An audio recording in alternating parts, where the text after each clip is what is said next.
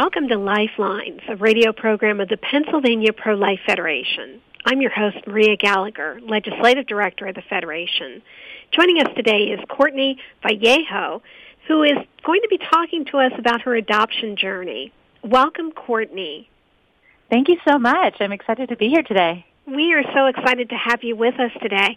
Now tell me, how did you become acquainted with adoption? So growing up, it was not, I didn't know people that were adopted. It wasn't something that I was familiar with. It wasn't until after we got married and we had planned on a big Catholic family, and God had different plans.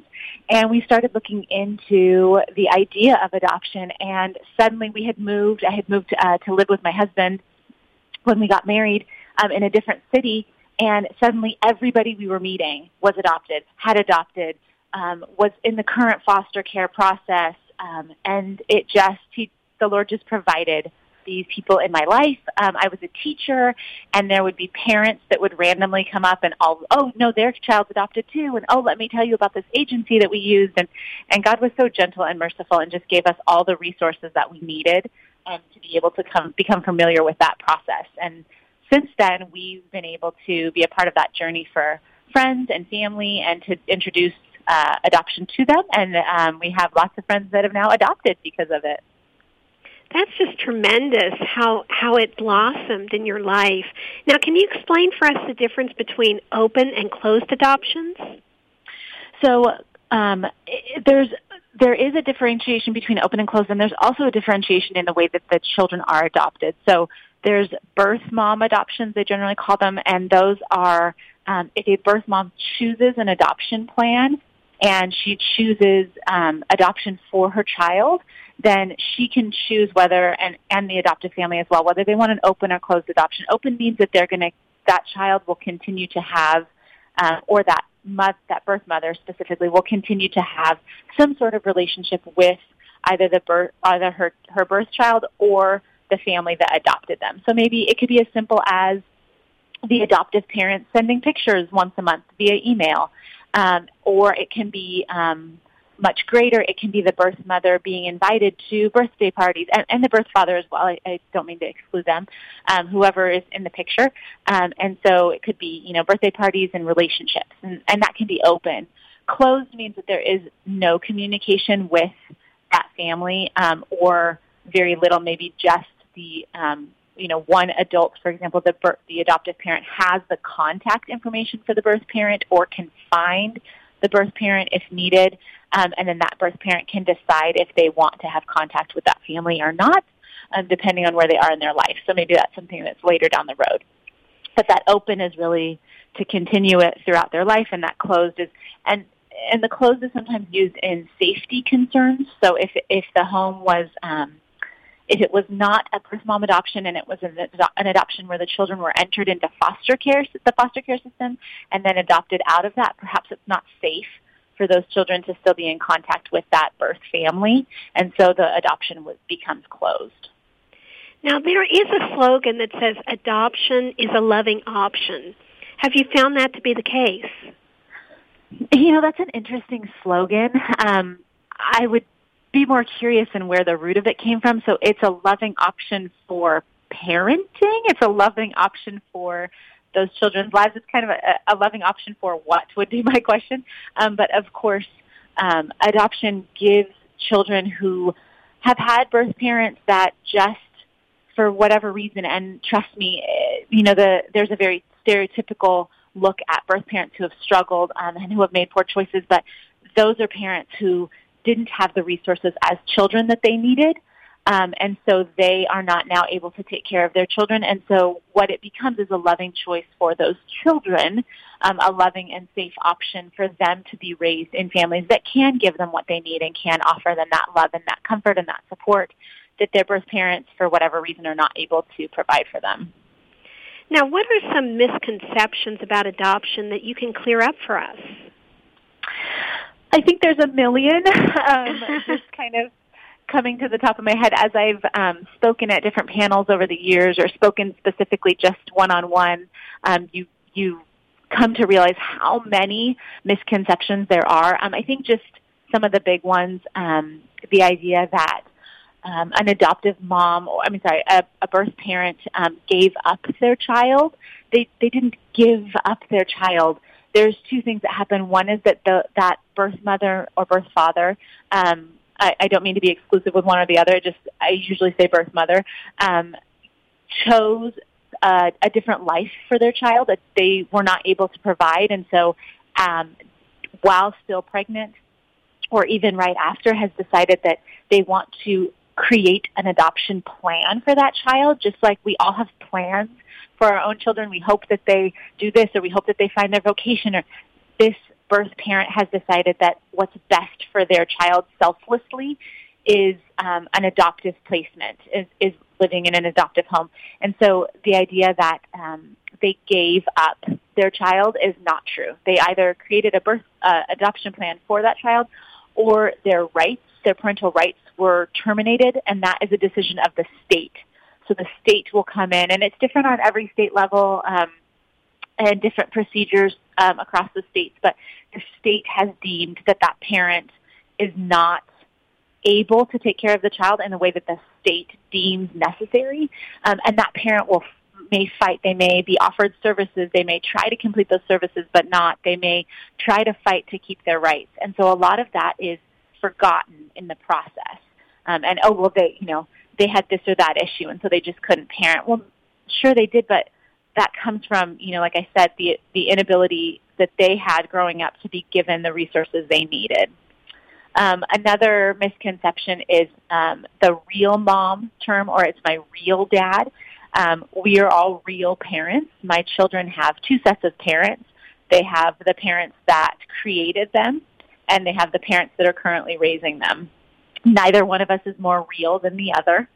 I am the one that is there when they fall down and scrape a knee, or when they need help in school, or when they, have a hard time and they need to talk through something.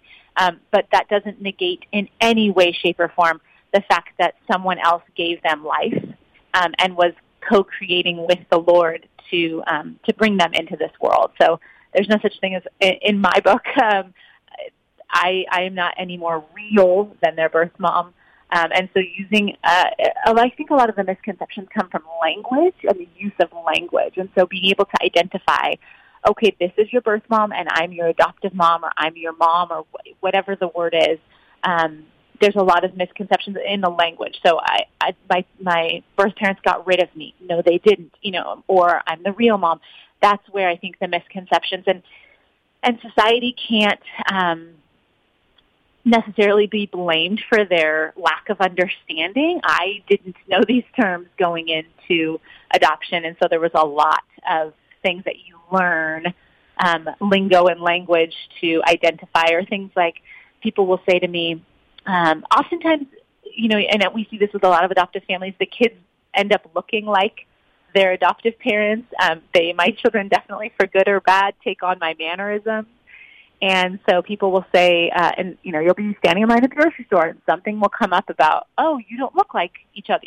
Someone will say something. And people, God bless them, say very interesting things to adoptive families that you wouldn't say, oh, are these your kids? Are these all your kids? Just questions I wouldn't ask a normal person. And so I think that there's a lot of misconceptions in that. Oh, are these yours? They are mine, not by possession. They're not items, but there's often people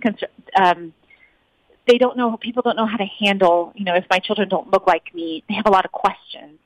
And so I think that there's a lot of education that needs to be done about why we do look different, because we do, and there are reasons why, but God's created us as a family different from other families. So I think that's a lot of things, but there's a lot of misconceptions out there, which I would definitely encourage those listening to reach out to adoption agencies, adoption websites, even if you're not interested in adoption, even if that's not a call on your heart, to really look into the process and understand those terminologies so that we can be better at the pro-life mission, including adoption, and to not segregate it as its own kind of, oh, well, that's for those people, if that makes sense. So. That makes perfect sense to me. Now, if a birth mother came to you and was considering adoption, what would you tell her? Oh, gosh, that would be so hard. My heart would break for her. I would just sit with her.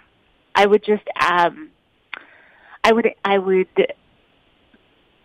encourage her. I would acknowledge the sacrifice that she's considering making. For those of us that are parents, I would go to the ends of the earth to protect my children and selfishly to keep them with me. So if someone is considering coming up with an adoption plan for their child, I would just encourage them to work with agencies, specifically private agencies, Catholic agencies, to see what's really out there, to first look at what the resources that they feel like they're lacking, and to see if those resources could be found for them. There's plenty of agencies and programs in the States to continue to keep to give resources to those birth moms. But if they felt like that wasn't something that they could do, or that their children would be, it would be better for the life of the child, then I would definitely connect them with private agencies who could find birth families. I would just encourage them to, it's hard. That's such a hard question as an adoptive mom because I know so many wonderful adoptive families. So I want to say there's so many families out there that are waiting to be adoptive homes, that are waiting to love on those little babies. But that doesn't negate the fact that maybe as a birth mom you just need, help with groceries, or you just feel like parenting is not something, you need parenting skills. Okay, then there's parenting workshops. Like, do you have a stable environment other than that? Can we fill in the gaps for you? Can we walk alongside with you? Or is it just too much, in which case we want to help you find that adoptive placement for your baby? That is such a beautiful, loving response. Thank you for that. Do you think that there need to be more resources available to promote adoption? I think that there does. I think, it's interesting to me when the response that you had. So being an adoptive mom, my heart would have gone years before. We adopted our first children in 2011. And then we adopted a biological sibling set in 2011, and then our youngest came home in 2016. And it's been a journey too, I feel like, just for me. So if you had asked me that question in 2010, what would I say to a birth mom? I would say, oh my gosh, like, you have to find an adoptive placement home for this child. Like, they can do it better. Your tendency is almost sadly to say they can do it better. And that's not true necessarily.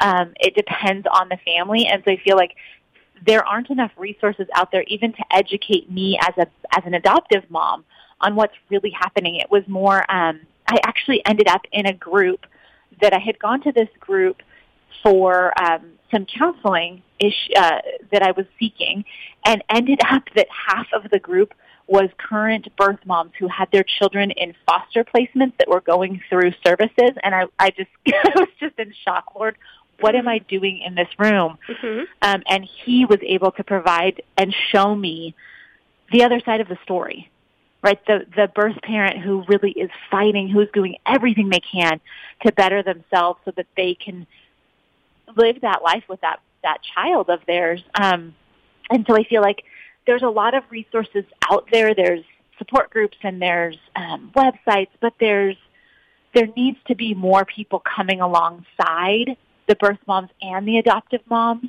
and the social service workers as well, to how do we really maneuver this? It almost, there's times when the journey of adoption becomes a business. You have social workers coming to your house to check on the kids, which is needed to make sure everything's going well, and it becomes this is their job, and so there's a fine line with them getting emotionally attached, and also just it's a child. This is the job. I need to place them. I need to what's best for them, but also what's best for the birth mom. There's a lot of people that play parts in these and that can have emotions and feelings about the child, and so I don't think that there's enough resources out there to get all of us even on the same page as far as what's the as far as how do we best take care of this child. And so if there's not enough resources for me, there's not enough resources definitely for those looking into adoption. Does that mean that there aren't resources? No, there's plenty of resources. But I think that the support groups are what I feel are lacking. As I've gone to seek support groups, a lot of them have either been filled, or they're too far away, or they're too small, or, and so it's something that I have to seek that's not just being kind of presented.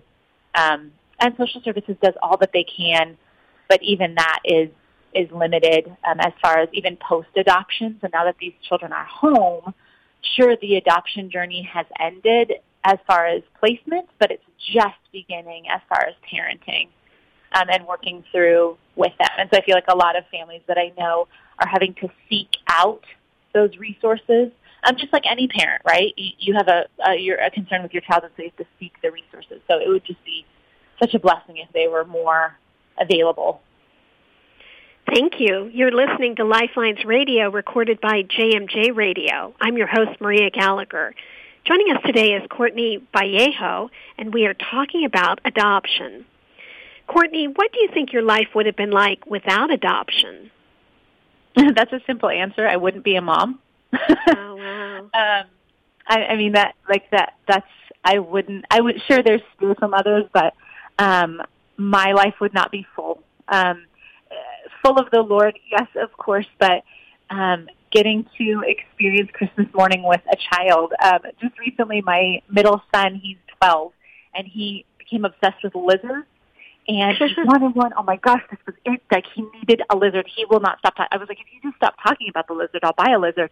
And so yesterday we came home with the lizard, and he's just beside himself about this lizard. And that's something that I would have missed had adoption not been given as an option to me, because I would have missed that joy of that little 12-year-old boy just, literally staring at the cage. I have a picture of him with his hand on the cage. The lizard's hand, or paw or whatever, is on the other side of the cage, and they're just hanging out together.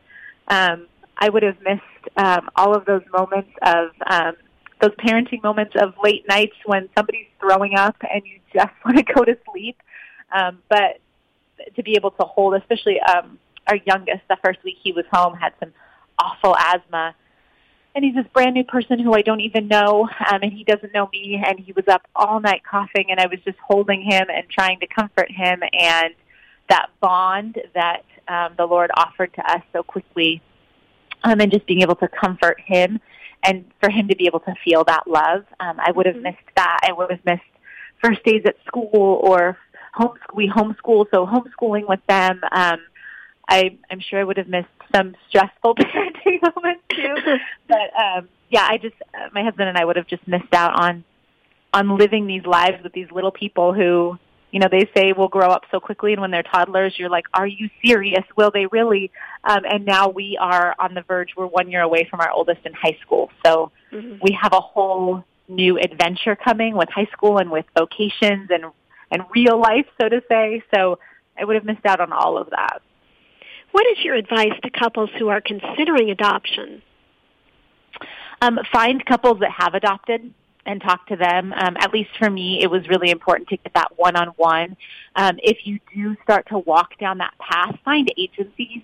If you are looking at the county, look at the county information center. I would say, go to the county's information session with your local county if you're looking to foster. And then I would say find some private agencies that fit your belief system and go to their information sessions. It's like you're researching anything, a job, a school. You want to see all your options. And most importantly, I didn't see it years ago, but now coming into it, it really is a call, I think, to some families and not a call to others. Just as biological children, the Lord calls certain families to and certain families not. So I feel like if it's on your heart at all, if you have that little tiny burn of, I would love to help or be a part of this, look into it, because there's always Big Sister, Big Brother type programs. There's programs that walk along with the birth moms. There's programs that walk along with the adoptive families that you may never get to the actual adoption part, but you can find how the Lord is calling you to help. And if you, I wouldn't force it for sure. If there's one spouse that is just feet in the ground. This is not what I feel called to. You can't force parenthood on people, and it is a journey that is unlike anything I've ever been through. So you have to both be open and on the same page, or there is a lot of other emotions that come with that. And I would just say find that support group. I feel like I've come along some adoptive moms that or families that deal with infertility, and I just say things that I know I struggle with, and that mom just weeps because someone finally understands them. So find those people that you can relate to, that you can ask questions. Hey, is this normal? What should I do? We're having this issue today. Like, just people that I have people in my life that I can just text and say, here's what happened. It's a private, safe, and they respond back, I've got you in prayer. You know, we don't even have to describe details. We just know what that journey's like. So. Now, how did you become involved with CatholicMom.com? Actually, in 2011, I was at a cookie party, of all things. It was a Christmas cookie party, and our children had come home in October, and this was December, and I was invited to something, and it was probably the first time I'd gotten out of the house.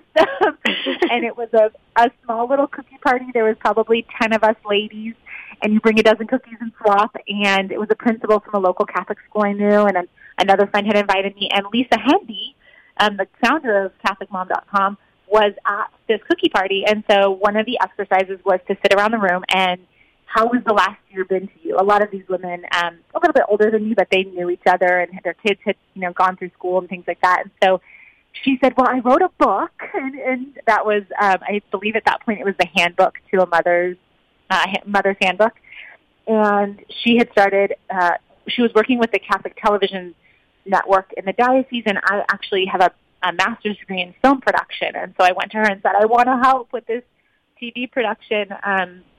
And then also you have this website, what to do with that? I have a journalism major and I love to write. And she said, well, I'd love to see it, especially like they didn't have at that point a lot of adoptive moms writing. And so she was excited to see kind of how that would come to fruition. And she just said, send us your paperwork or send us some writing samples. And so I did. And I think I wrote one or two at the beginning of the following year of 2012, and then really started my daughter entering a teacher kindergarten program that fall. And so just kind of dove in with, the school year. So I've been with them since 2012, which is hard to believe. My goodness. And I write for them once a month.